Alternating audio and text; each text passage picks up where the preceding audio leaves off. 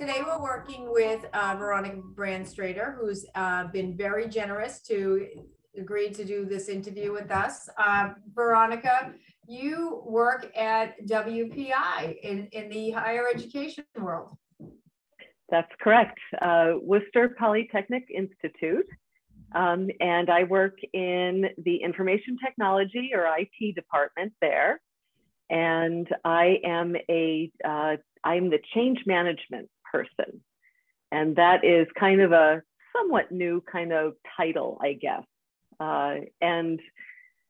For people who haven't worked with someone who works in change management, and especially in IT, there are two different types of change management. There's the change management that refers to the systems and things like feature releases or bug fixes or things like that. And that's referred to as change management. Although I recently heard that it is now being called change enablement to make it sound better. But then there's organizational change management, and that's what I do. Although I get involved in the other stuff too, actually feeds my job. So change management is basically all about getting people used to the almost constant change in IT and pretty much everything else.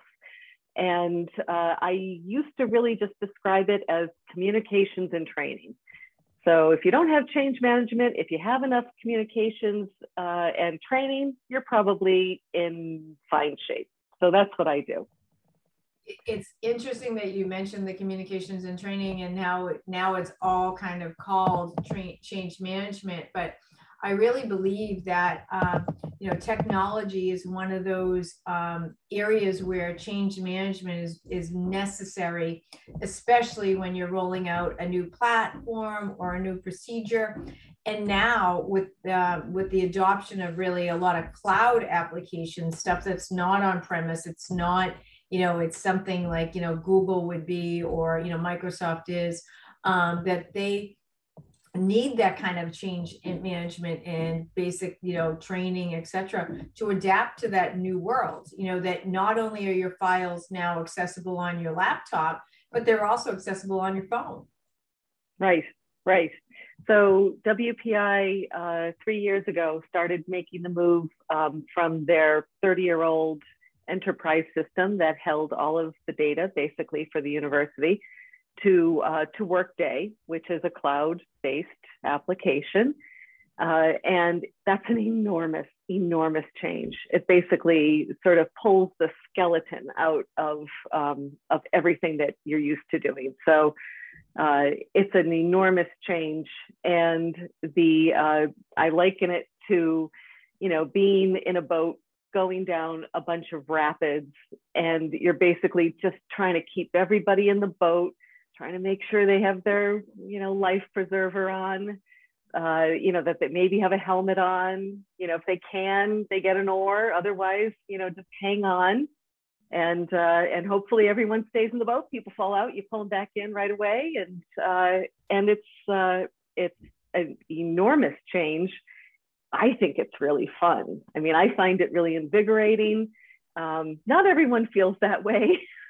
There are certainly times when I don't feel that way, when things happen, that I wasn't bargaining for. And so, yeah, you're absolutely right. In technology, this stuff used to be somewhat more controlled by the organization about, well, I think we'll make this change, we'll adopt this change, we'll decide when to do this thing. And instead, I mean, we've all experienced this with platforms that we use. Google rolls something out and maybe you can turn it back, for a couple weeks or something, but you're going to have to make that leap. And I'm no different than anyone else, where oftentimes, whatever's being changed, they'll think, I don't like this. I liked it the old way. And then sure enough, a week or two later, I can't remember what the old way even looked like. Right. So, yeah. What's funny is, in this world of technology with the change and everything else that's gone on, you're right, like traditional communications and training has really gone by the wayside, and really change management itself has become an entirely critical ingredient of the success of any, sort of rollout or process or, organizational effectiveness, development, continuous improvement. all of that stuff now all rolls really with change management being a necessary ingredient in that success recipe. Absolutely. Yeah. Yeah. So Very true. how did you decide on your role? Sorry. So yeah, I don't think there was ever, I feel like there was never really a decision. I'm not sure if there was ever really a decision. So in my background, I studied English and art history and studio arts. And if you ask around in IT, you will find a decent number of English majors. We sort of give each other a, a little secret, wave because we know who each other is. And it's not as illogical as maybe as it seems. Because at the heart, obviously, of studying English, obviously it's communication, right? And oftentimes with large projects, even small projects, the technology is really not the big deal. It's managing the people, and that often means communication and being able to do that and do it well. I would argue too that with English, there is a certain logic that underlies, a language, any language, similar to playing an instrument or mathematics, and that logic and understanding that logic and harnessing it is really similar to the logic that takes place in other, STEM professions. Coding, for example. That there's a real logic there, obviously, and that being aware of that and using it to your advantage is inherent in both of those. And then creativity. I mean, creativity, that corresponds to any field. So I feel like all those things kind of wrap up. So basically, having studied those things, I was not going to become a writer. That's when everyone asks you when you're an English major, oh, are you going to be a writer? No, I'm not going to be a writer. Or a teacher, are you going to teach English? No, not exactly. Well, you're interested in art, are you an artist? Well, I'm not good enough to be an artist. So what I did is I wound up in sort of adjacent fields, things that use those skills, but aren't those things exactly. And I would say for me, that worked out really well. And basically, like a lot of people, I was interested in a whole range of things, and you try them out. You get yourself into a field. I was really interested in architecture. So I went and worked for an architect for a little while. And that was really interesting because I discovered that I did not want to be an architect after watching that, being in that field for a little while. Very interesting field, still love architecture. It wasn't for me. So I think a lot of my career has been like that, trying things out. And it's just as important, it's great if you know early on, like, I want to be in radiology. That just interests me so much. That's where I want to go. And you stay on that path and it's a straight line. I don't think that happens for a lot of people. I think a lot of people go in a direction and try things out and decide the things they don't want to do. And I think that is every bit as important, if not more important, than having and identifying like a strong passion for something. We see a lot of women, when we do these interviews, we'll talk about their journey, and it's never a straight line. It's never just, I'm going to graduate from school and I'm going to do this. And I'm going to stay with that forever. And I love the fact that it's not that there's so many elements of it. There's a natural curiosity there. And you're right. Like, one of the things that you talk about is infectious, is kind of learning that you can use your degree, or your interest in English, and you could turn that into change management, communications, and in a totally different field than you would have thought for the traditional kind of English degree, right? Like that's great to see, because it shows the adaptability, and it also shows the ability to actually say, you know what, I can apply these skills to whatever I desire to do. Whatever I want to do, I can apply these skills. Yeah. And how I wound up in IT is that I was interested in graphic design. And this is way back, basically when computers started to get involved in graphic design. And some of the work we did, I was just thinking about this, the copy and paste command that is still a thing that we all use, sometimes way too much. It seems they'll still spend lots of time copying and pasting, but paste was a thing. Paste was a physical thing back in the day for graphic design. You would copy things and literally paste them. So, and then computer aided graphic design came along. I was interested in that. That field was majorly disrupted. From there, I wound up actually in knowledge management and then web design. That field was majorly disrupted over time. And basically, just kind of, if you're in a good organization, and higher ed is really good for this, I will say, if there are always needs in organizations. So if you're the kind of person who's willing to say, well, I'm interested, I'd like to be part of this. I don't know a ton, but I will teach myself, I will learn, and I'd like to help out if I can do that. That's basically how my career morphed through all of those things, was, just being somewhere, being interested, and getting involved.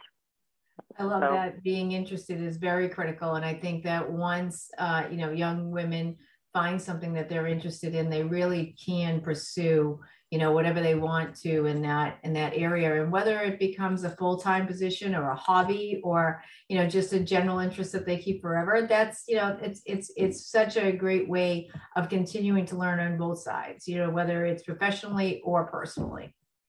So what do you think about when you're looking at your career? What do you think about the obstacles that you've actually had in your career? What do you think you've had to overcome? Well, I don't know if I would call them obstacles. I think the disruption that, courtesy of technology itself, I think has been one of the more interesting things. So, for example, I really enjoyed graphic design. I really liked doing that. And basically, initially, I started doing that when the programs that did it were pretty clunky. Like, no one really wanted to use them very much. I mean, they weren't very much fun to use. And those became, basically, they got better.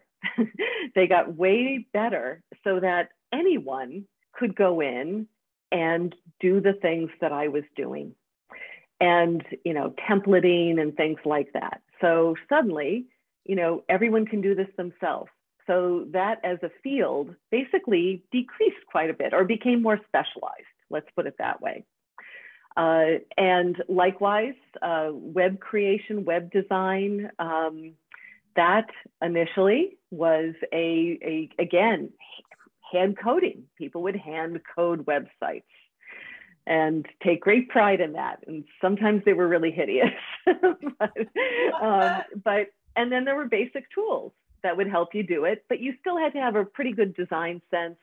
You had to be comfortable looking at code, working with code, and to put together, not super fancy, but, fairly straightforward websites. And again, same thing happened. The tools got better, the tools improved. Pretty much you didn't need to know anything to put together a website. And what happened is that that work, again, became much more specialized. So if you wanted to do something that was a little out of the ordinary, then you were now a web developer and you were back in the code and you had to, you have to write things, etc.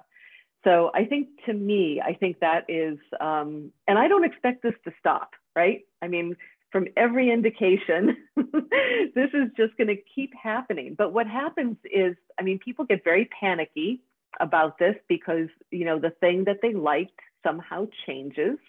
But there's almost always something else then to do that it's a little bit different.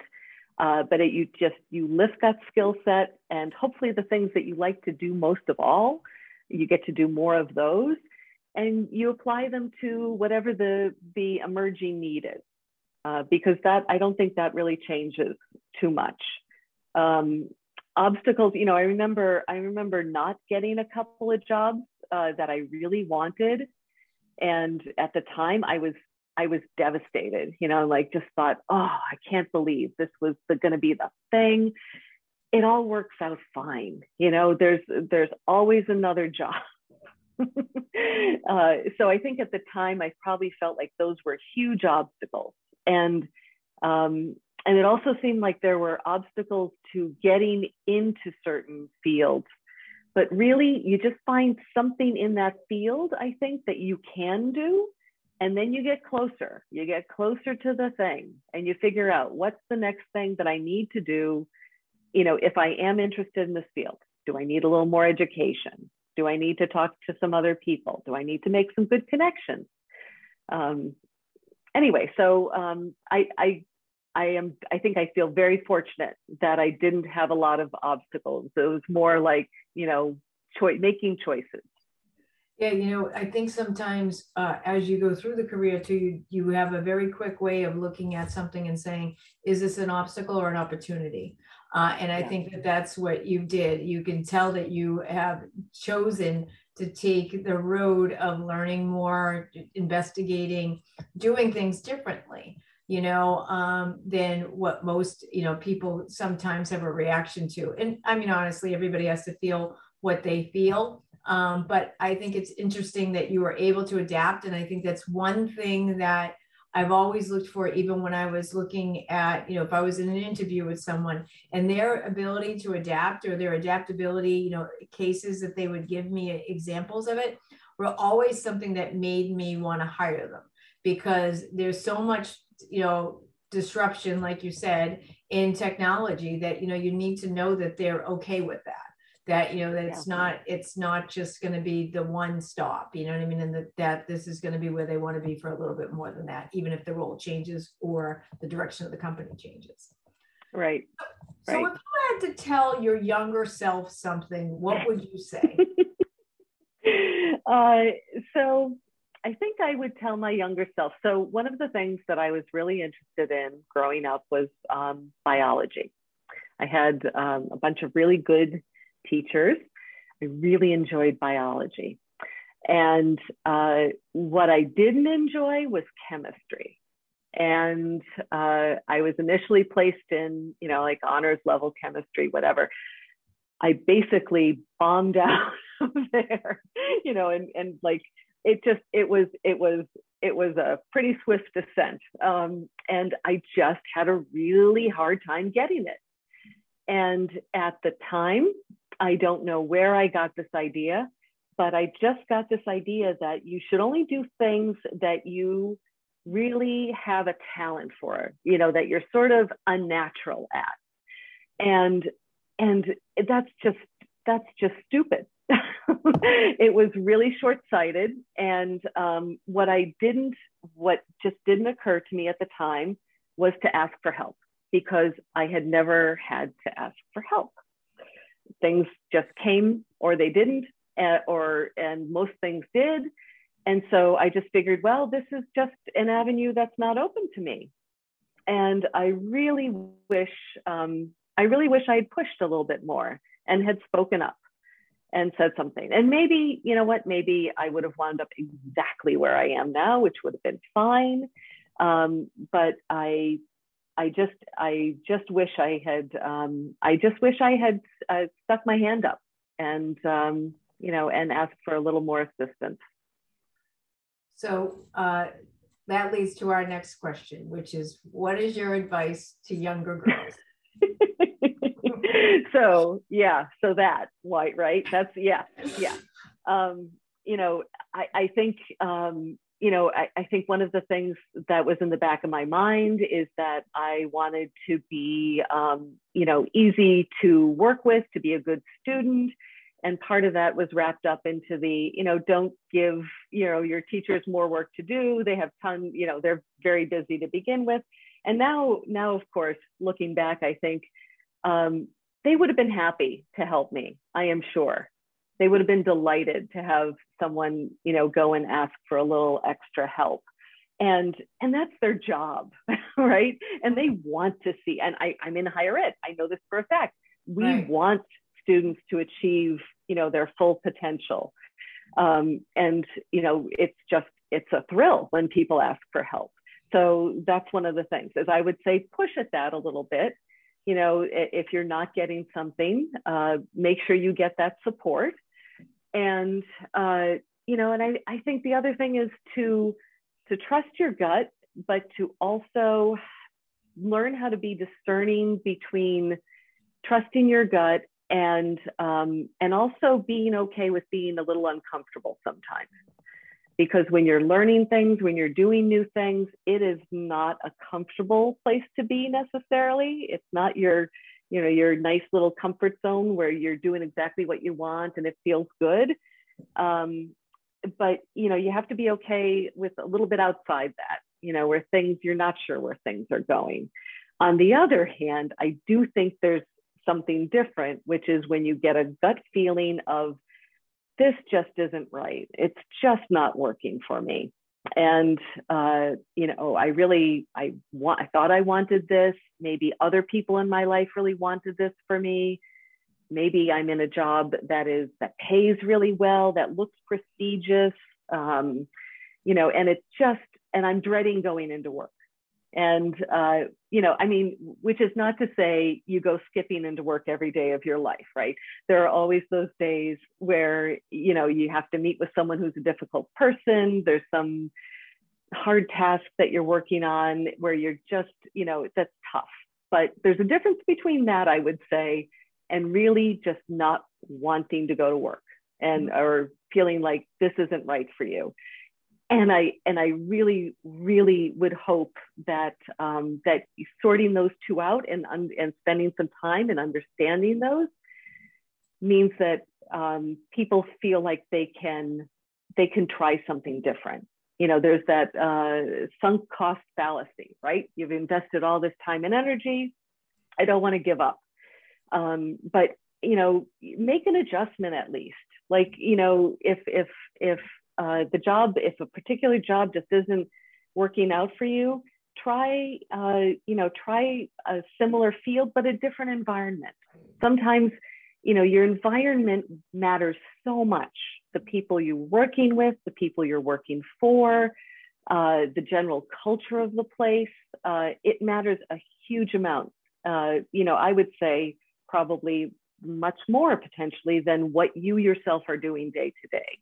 So don't discount those things, I would say, and again, just know yourself and do what's best for you, because, you only get one shot at this, and you want to feel mostly good, and excited about going into work. Absolutely. Absolutely. We're there more than we're home sometimes. So it's definitely something that, you want to be in a situation where you love what you do, at least, or at least want to go away with some sort of fulfillment that you feel about your job. Absolutely. So if you had to sum up your LinkedIn profile to 3 words, what would they be? Okay, I'm including an ampersand in here, so it's not really a word. Okay. I would say technology, untangler, and connector. I love that. Technology, untangler, and connector. Very good. I love that. Yeah, I love it too. I actually really love it.